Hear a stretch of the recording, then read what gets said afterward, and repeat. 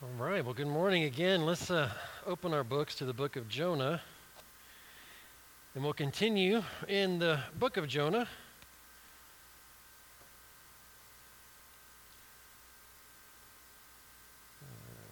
Very good. I'll get there soon.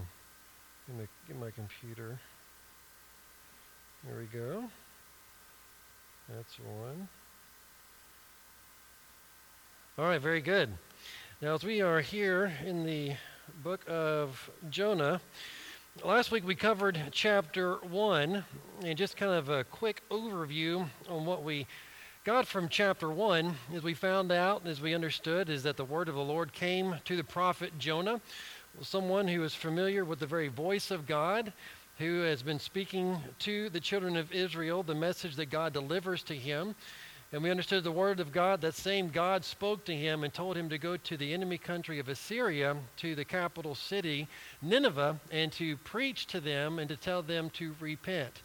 Now, Jonah didn't like that idea. The reason he didn't like that idea is because they were the very enemy of God. They had been oppressing the children of Israel, and they were going to be driving down to conquer Israel. Actually, in about 40 years later, after this situation conspires, Assyria does actually take over Israel. And that's another just a complete sermon on itself, and how God, his grace is extended. Even though he knew that Nineveh would be overtaking his chosen people, he still had a love for the generation of Noah, and he wanted them to come to know him. And they did repent. But however, as we continue our overview on the first chapter of Jonah, he attempted to escape the very presence of God. He actually made it known. He goes down to the harbor. He's looking for a ship to go to Tarshish. And Tarshish is as far away as he possibly could get. That's the farthest known place that he knew to get him to get as far away from Nineveh as he possibly could. And he did that to try to outrun the very presence of God. He was looking for a ship. He found the ship. He paid the fare. He bought his ticket. He hops on a boat. And then after Jonah gets on the boat, God's hand starts a storm. God brings upon a storm to beat against the ship so much that it was actually beginning to tear apart. And we find Jonah very comfortably resting in the very bottom of the ship, while everybody else is frantically trying to save the ship, throwing off cargo, praying to unknown foreign gods that are not the God of Israel. Can y'all hear me now? I just noticed something really changed. Do I need to restate everything else? Do I need to start over? Okay. Kind of threw me off for a little bit. Okay, so Jonah, we find Jonah fast asleep. We find him the way that a lot of Christians are today, completely unconcerned with the people around us if we don't preach the gospel. No fear of God, because he's running from the very presence of God. He's disobeying a direct order from God. Rebellious and disobedient, he's able to comfortably go to sleep, which we find a lot of ourselves to be very comfortable out of the will of God and find ourselves sleeping just fine at night. But also what we do see, something I didn't mention last week, is that Jonah, in his rebellion, brings trouble to the very people who are around him. When you're disobedient to God, you're not necessarily the only one who's going to be affected by this. The lives were being put at danger because of Jonah's rebellion and disobedience to God. The lives of the people on the ship were being put in danger. So the decisions that we make not only affect our lives, but the lives of those people around us as well. So as Jonah goes, as the plot goes on, they come to Jonah. It's like, look, you need to pray to your God and see if you can appease him, because apparently it's not our God that's upset, it's your God. And through a few different plays of events, they cast lots. They say, Jonah, it looks like you're the problem here. And he goes, you're right, I am. I am the problem. I actually tried to run from the very presence of God. I am a Hebrew. I fear the God, the creator of all things, the heaven and earth, the God of Abraham, Isaac, and of Jacob. And once they found out what God Jonah served, they became very afraid. So there's no question they had heard about the God of Israel and the things that he had done, and now they got this joker on their boat who's in disobedience to him and causing a lot of problems for them. And the first question they ask is, why have you done this? Why have you done this to us? Why have you brought your problems to our boat. But anyway, they go on further, and they said, what can we do with you that this storm will be calm for us? He says, throw me overboard. Throw me overboard, and your problems will not will cease, and you will be just fine. But I would assume out of the fear of the one true God at this point, they said, we don't like that idea, so they tried everything else to try to get the boat back to land safely and to get away from the storm. But however, they were unable to do that. And so therefore they cried out to the one true God and said, we pray, God, do not let us perish for this man's life, and do not charge us with this innocent blood, for you, O Lord, have done as it pleased you.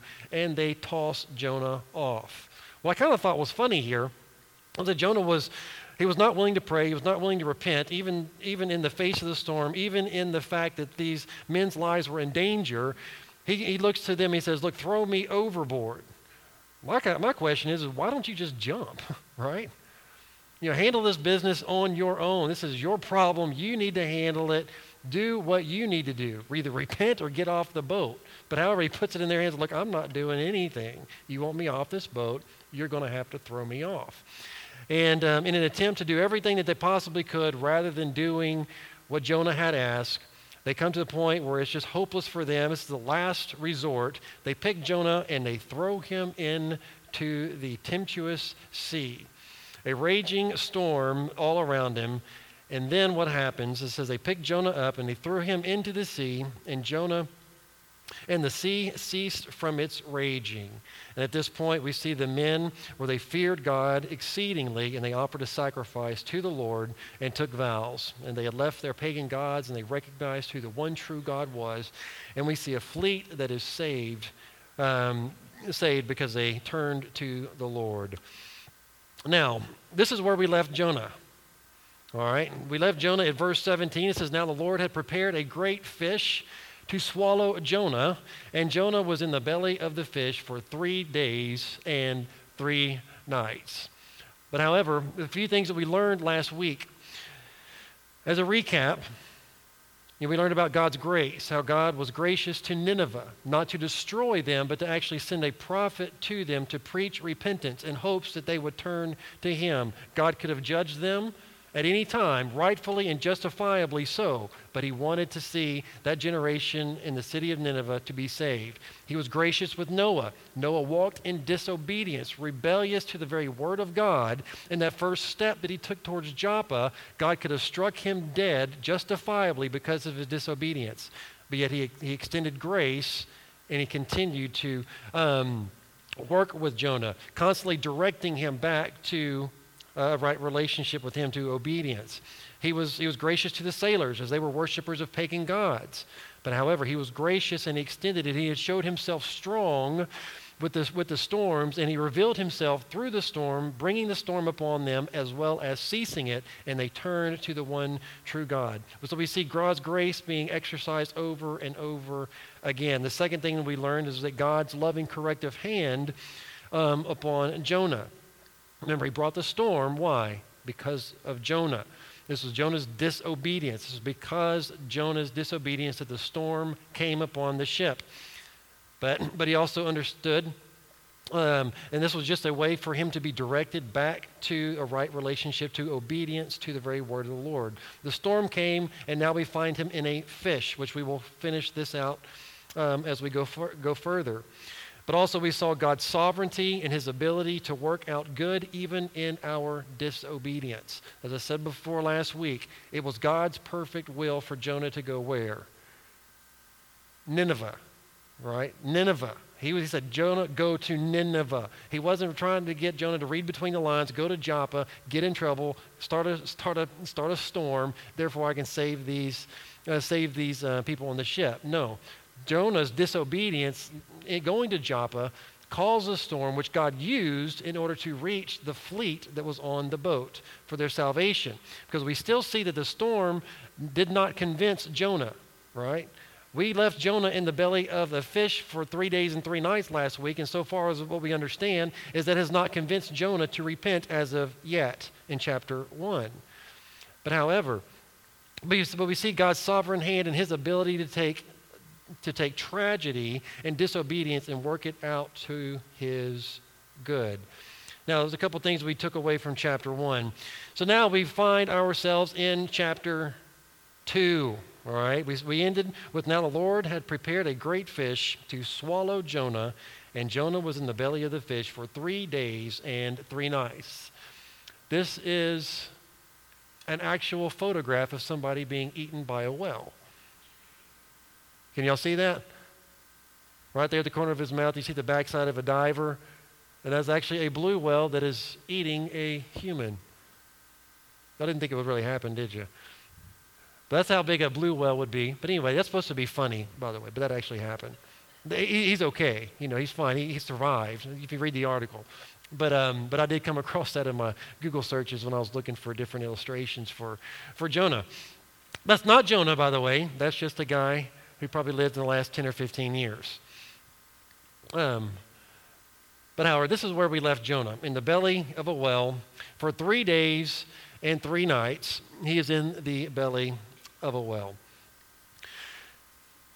All right, so let's take a look at Jonah chapter 2. Jonah chapter 2, let's start in verse 1. Let's just go ahead and read the chapter, a short chapter of 10 verses. Let's read it through, and then we'll come back and we'll go through it one verse at a time.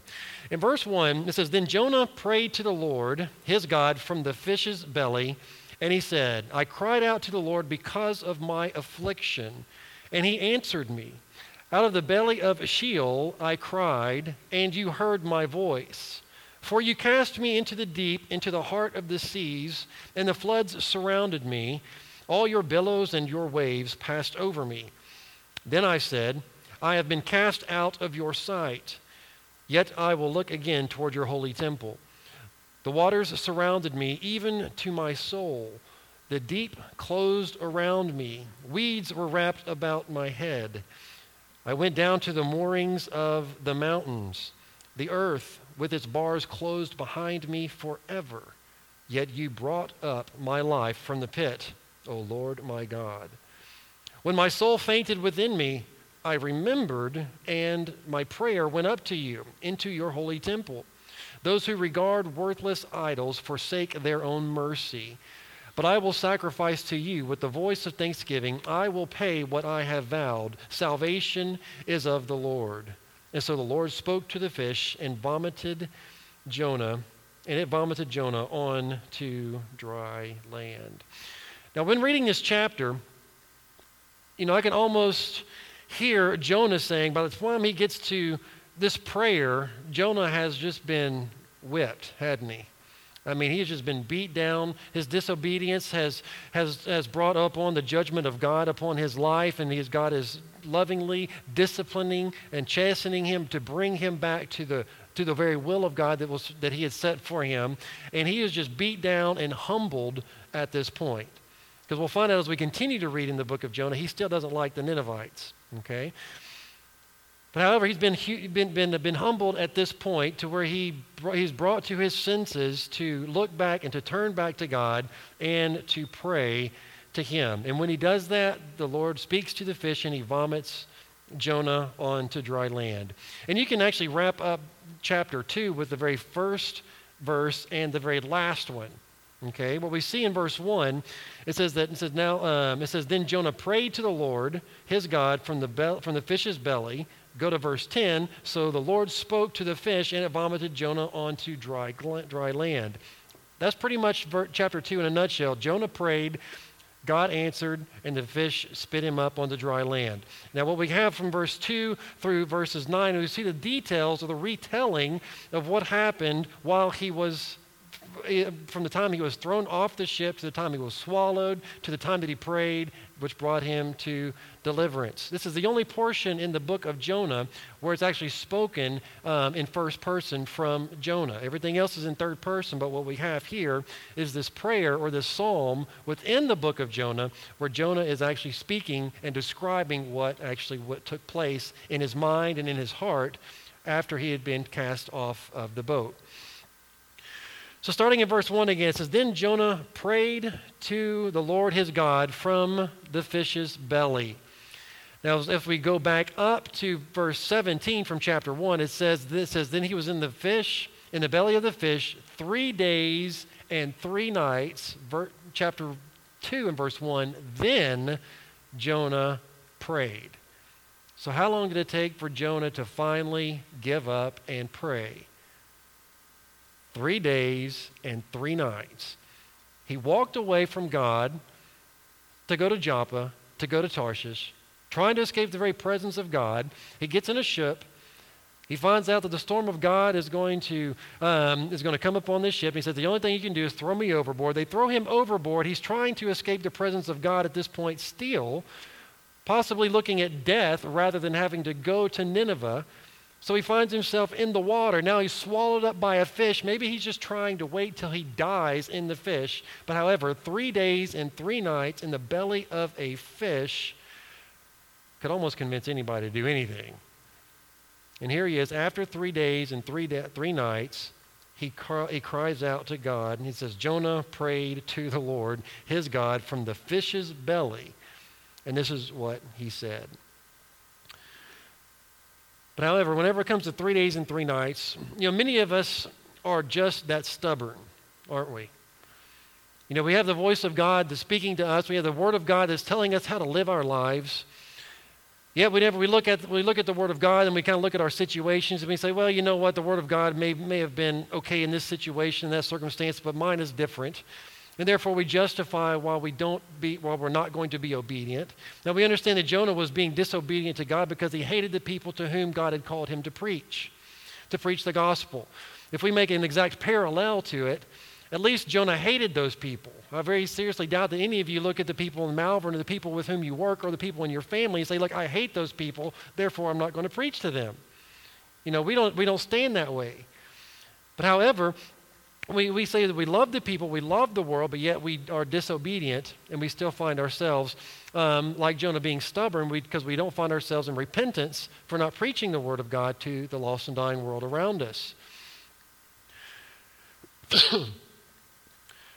But many of us are stubborn at times even when it comes to salvation. A lot of times we run from God when God is calling our hearts to salvation. We don't want to repent.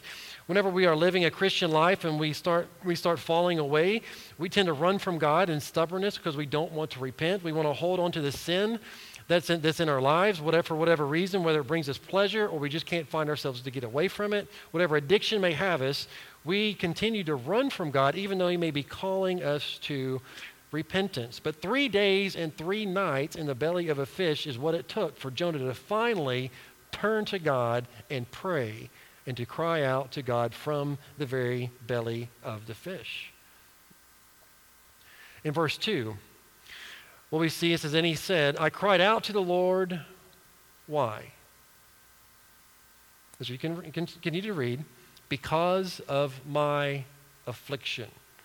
Because of my affliction, I cried out to the Lord because of my affliction. Whenever we find ourselves running from God, whenever we find ourselves living in disobedience to God's word, and His corrective, loving hand of discipline comes upon us, we should not keep running.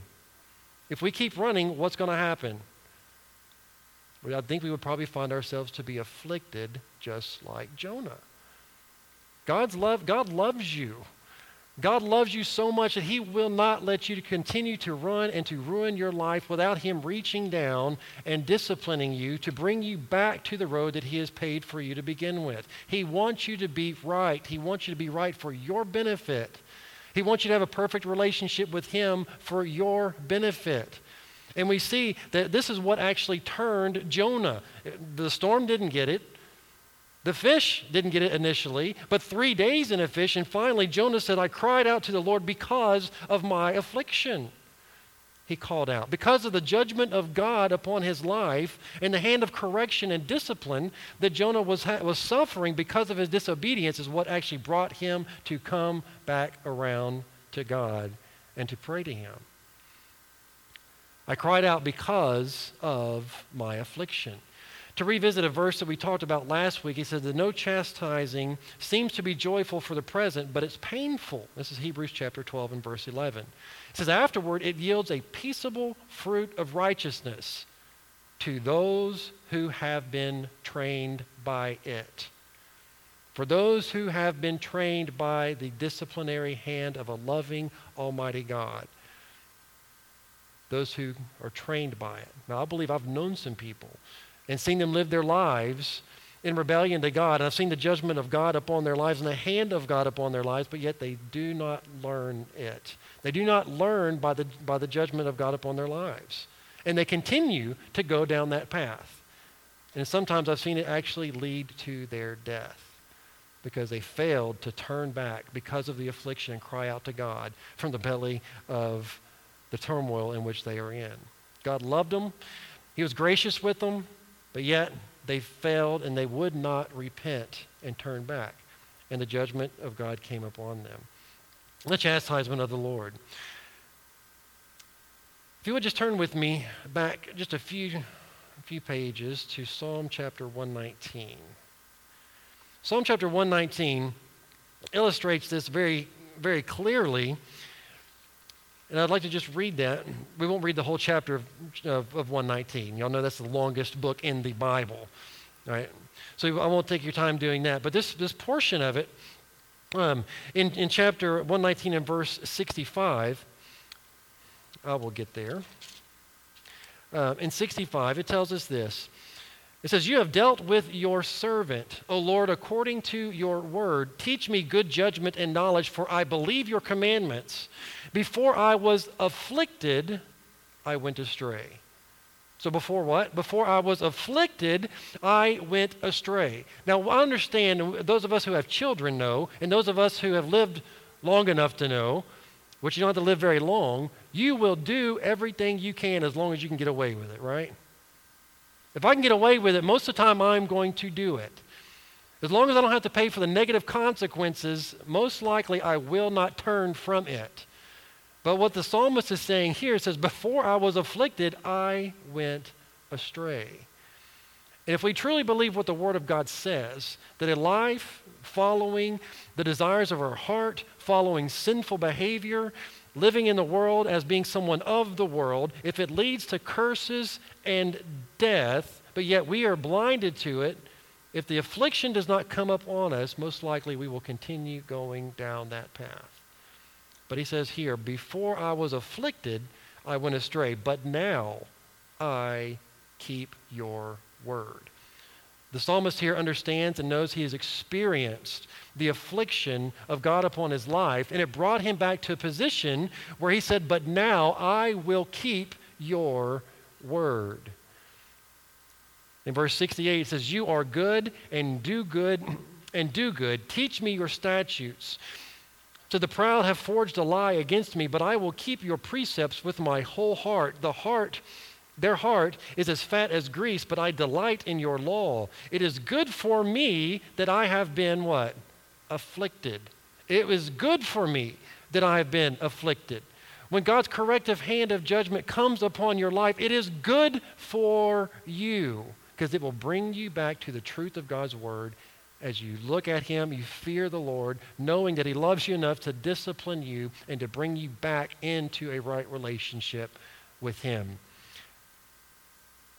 It says that I may learn your statutes. So the law of your mouth is better to me than thousands of coins of gold and silver. You can also skip down to verse number 75, and it just kind of encaps it here. It says, I know, O Lord, that your judgments are right, and that in faithfulness you have afflicted me. So what brought Jonah back to God was the fact that it was the judgment, was the very corrective hand of God that came upon Jonah. Jonah knew he was walking in disobedience. Okay? And he was fine if he thought he could get onto a boat and make it to Tarshish and to escape the very presence of God. He thought he was going to be okay if he could do that. But God loved him enough to bring the storm, which the storm brought upon him to be cast into the sea. But yet he's still not doing it, so God extends mercy and grace again and prepares a fish to swallow him. And he's being afflicted in the belly of the fish for 3 days and 3 nights. And he cries out to the Lord, because of my affliction, I cry out to you, O Lord.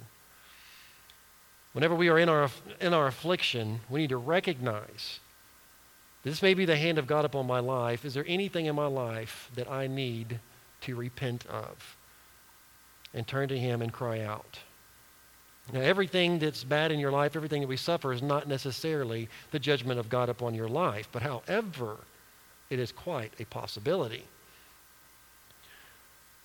So then Jonah prayed to the Lord, his God, from the fish's belly, and he said, I cried out to the Lord because of my affliction. He actually says, out of the belly of Sheol I cried. Sheol is another word for hell, death, or grave. He's saying I am in the biggest misery that I could possibly think of.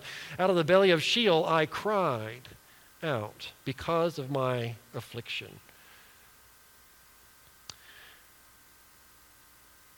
Another thing that we see here is I cried out to the Lord because of my affliction. And what's beautiful about this, and it says, and he answered me. I cried out to the Lord because of my affliction, in my rebellion, in my disobedience, in my attempt to escape the very presence of God. Whenever I got so miserable because of the affliction that God had put up on my life, I cried out to him, and he answered. I cried out, and he answered. Out of the belly of Sheol I cried, and you heard my voice. Something we need to understand is that no matter where we are or how far we have gone, when we cry out to the Lord in repentance, he will hear you. He will answer, and he will hear you.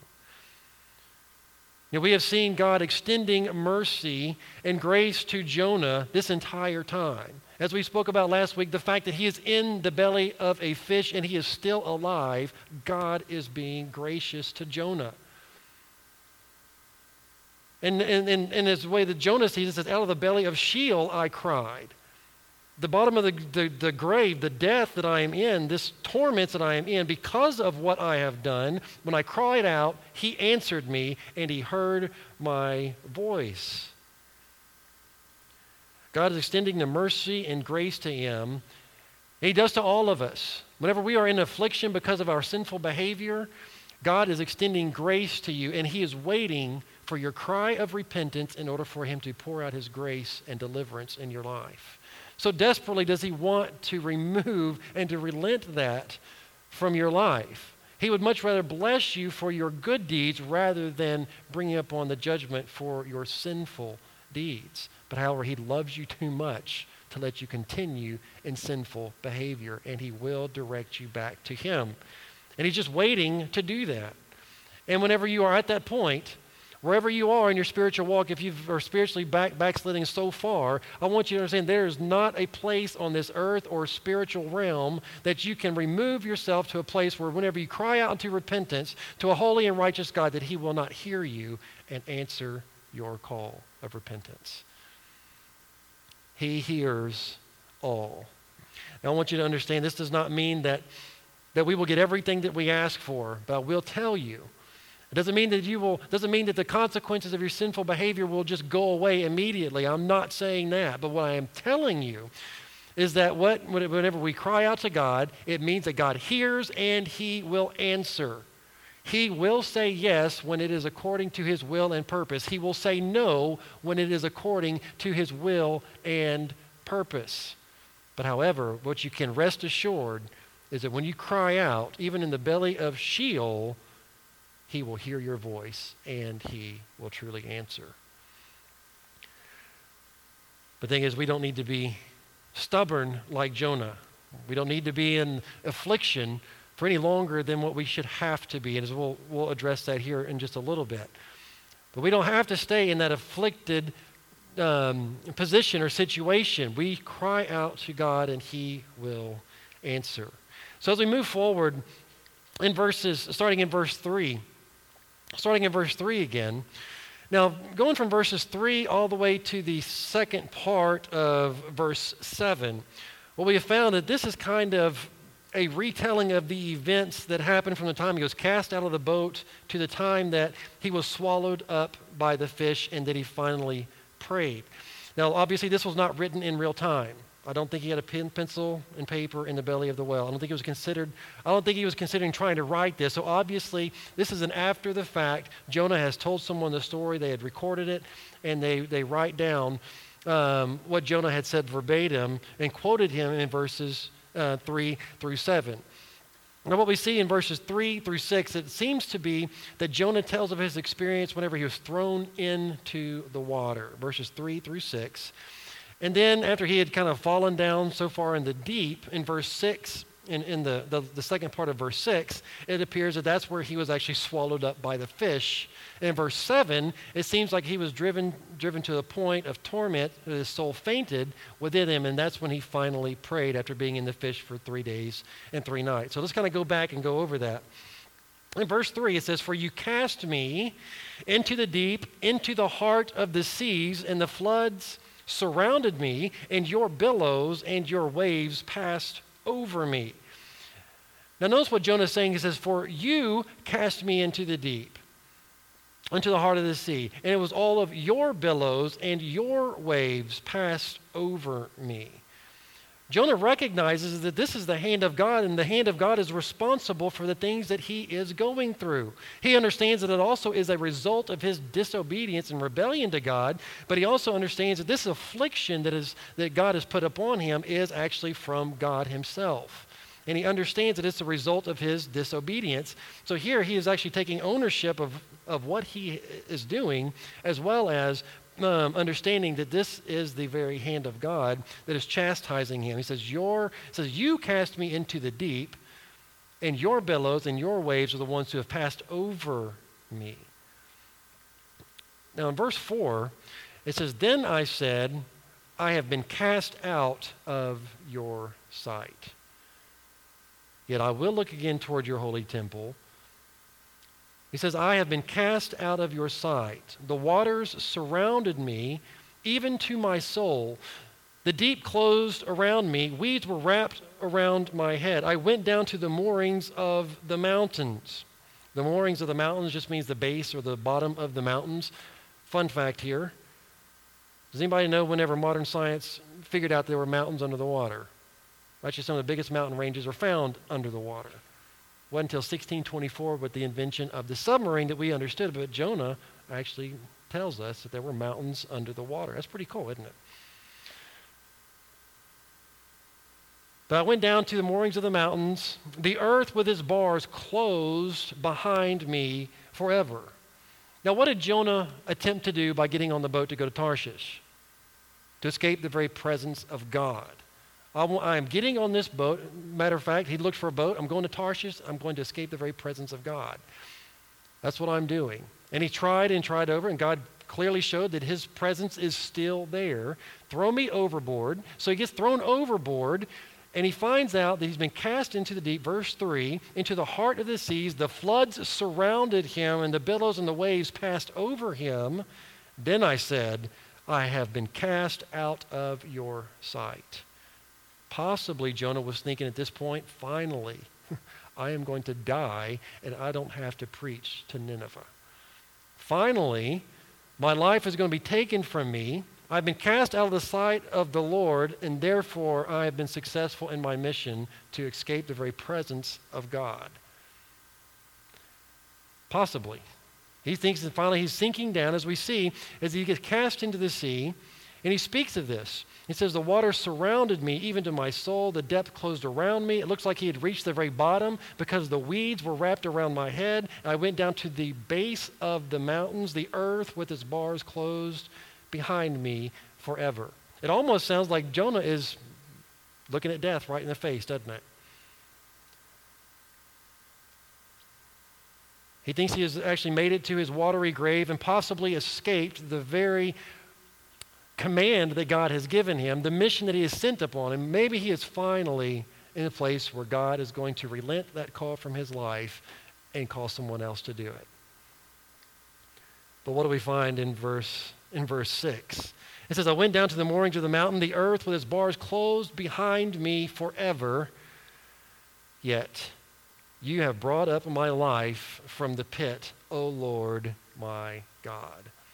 It appears that as we kind of look and put everything together, this is the point where he was at the bottom of the sea, and then God brought up his life from the pit.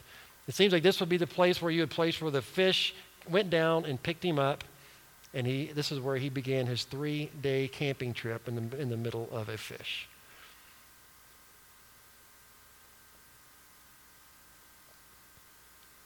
But notice, during the time of drowning, during his trip down to the bottom of the sea, he's not willing to cry out to God, is he? He's facing death, but he's not willing to repent.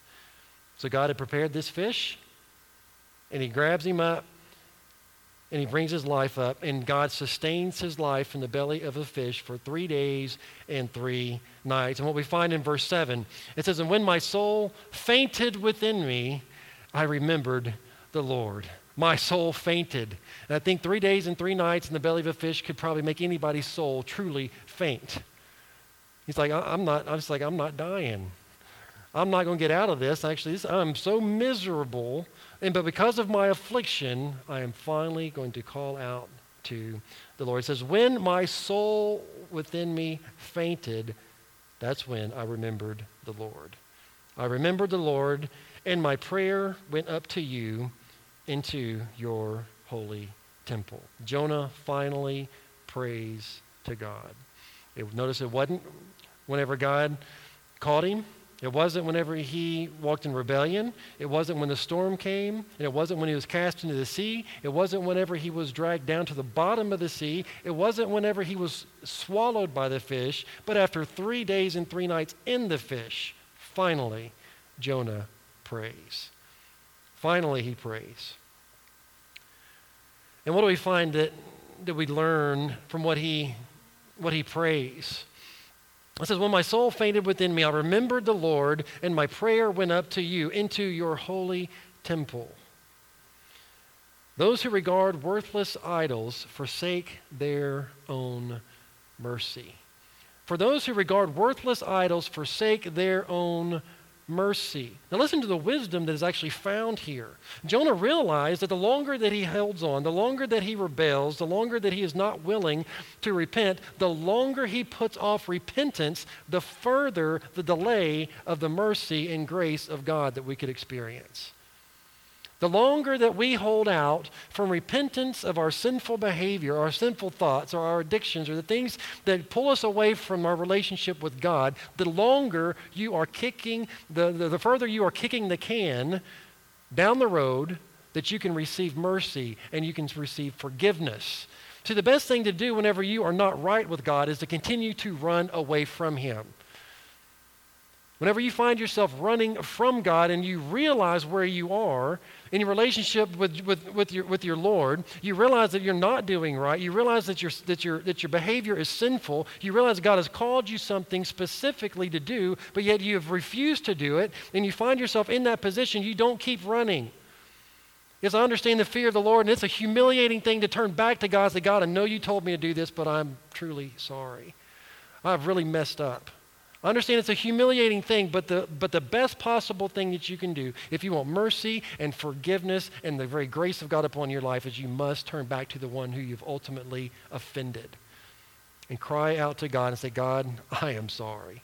It may be out of the belly of Sheol. You may feel like that's where you are right now, but guess what? Whenever we cry out to God, no matter what position we find ourselves in, no matter where we are spiritually or where we are physically, it doesn't really matter. But if you are willing to cry out to God, He will hear you. He will answer you.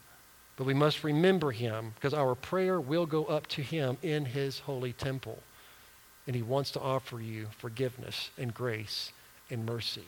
But as I said, a lot of times our sinful behavior brings along with it long-term consequences. And sometimes those consequences will not immediately go away.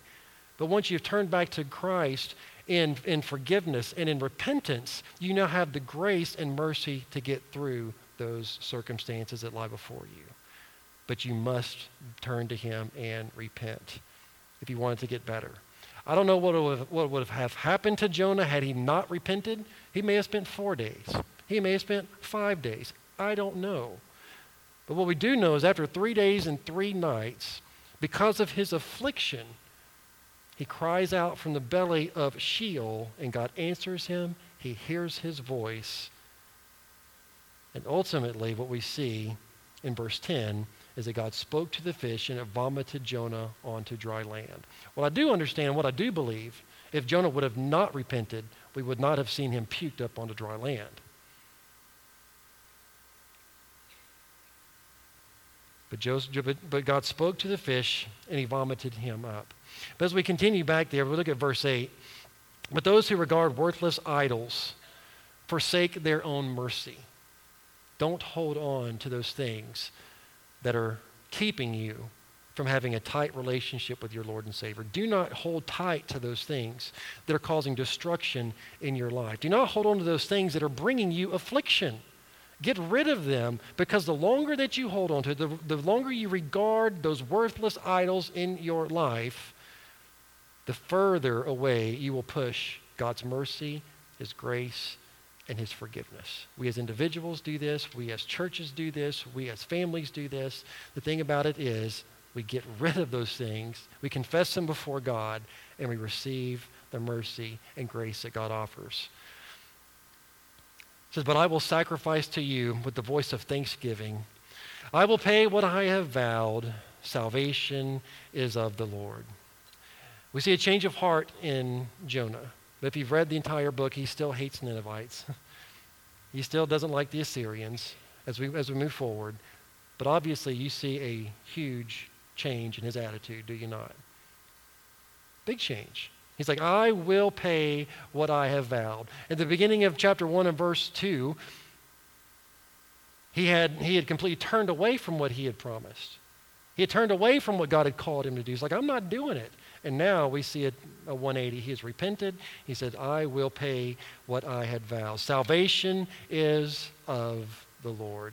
And now we find him in a place who is ready to get back on track. So the Lord spoke to the fish, and it vomited Jonah onto dry ground. And we see Jonah being delivered from the affliction that he is in. Now, in conclusion, as we prepare for a time of invitation, as we kind of look and try to gather together our thoughts on everything that we've talked about so far in the past 2 weeks, as we've looked at the prophet Jonah. In Jonah, in chapter 2, what we see is a full circle. We see a full circle from rebellion all the way to repentance. We see a man of God whose heart was hardened to the will of God. We see a man of God who had been called to be a preacher of God, to be a speaker of God, and yet he had hardened his heart to the Ninevites and to the very will of God, showed no respect for God in his disobedience and rebellion. See, God had called him to a specific purpose in preaching to the Ninevites, and out of his hate for those people, Jonah rebelled against God. His hate for those people, his hate for those people was greater than his love for God. If you think about that, Jonah's hate for those people was greater than his love for his one true God, his great creator, because he was willing to follow the desires of his heart rather than to follow the very word of God. I want you to understand, when it comes to our obedience, there are a lot of things that we will put before God. And this statement will ring true. If God's word has spoke to us to do certain things, and we choose not to do them for whatever reason, so you fear the people. All right, well, you fear the people more than you love the God who told you to do this. You fear the people more than you fear God. So we have to be very careful in this. So Jonah hated those people even more greatly than he loved the God who sent him. But however, through these events, the loving corrective hand of God comes upon Jonah, and Jonah is brought to his senses. He is humbled, and he is repentant. As we have this time of invitation, to ask yourself, does this describe you? Does this describe you? Are you in a place where things are just not right between you and the Lord because of rebellion and disobedience? Well, let's learn from what Jonah said. Those who regard worthless idols forsake their own mercy. If you choose not to repent, you forsake your own mercy. If you find yourself in a good relationship with God, then you may want to take heed lest you fall. Listen to what happened to Jonah. Use this as an example of what not to do. Don't get yourself in a position where the hand of God comes upon you. Continue to obey God in this. So what we find in Jonah is we see a full circle of rebellion to repentance, and in God again, as we saw in chapter 1, he is a merciful, gracious, loving God who is patient with his child, and he lovingly directs him back to himself. We see a God who is eager to forgive. We see a God who is eager to deliver us from our painful affliction. So the best thing that I can say is if you've been running, stop. If you've been running, stop. You're only putting off God's mercy. Repent and be forgiven and allow God to deliver you from your sin. Let's pray. Let's stand as we pray. Father, we want to thank you so much for your word this morning. God, we do thank you that you are a loving, patient, gracious, merciful God that seeks to direct us in your ways, to direct us in the perfect will that you've got laid out for us. Now, Father, my prayer is for those who are running, Father, that you have spoken clearly to their hearts, Father, but yet they have yet to answer. They have yet to be obedient. Father, my heart goes out to them, Father. Father, I pray that you do not allow them to leave your presence, Father. Continually let them know that you are there, that they may be directed back to your perfect path. God, I pray that you would just work amongst us now as we choose to respond to your word. In Jesus' name we pray.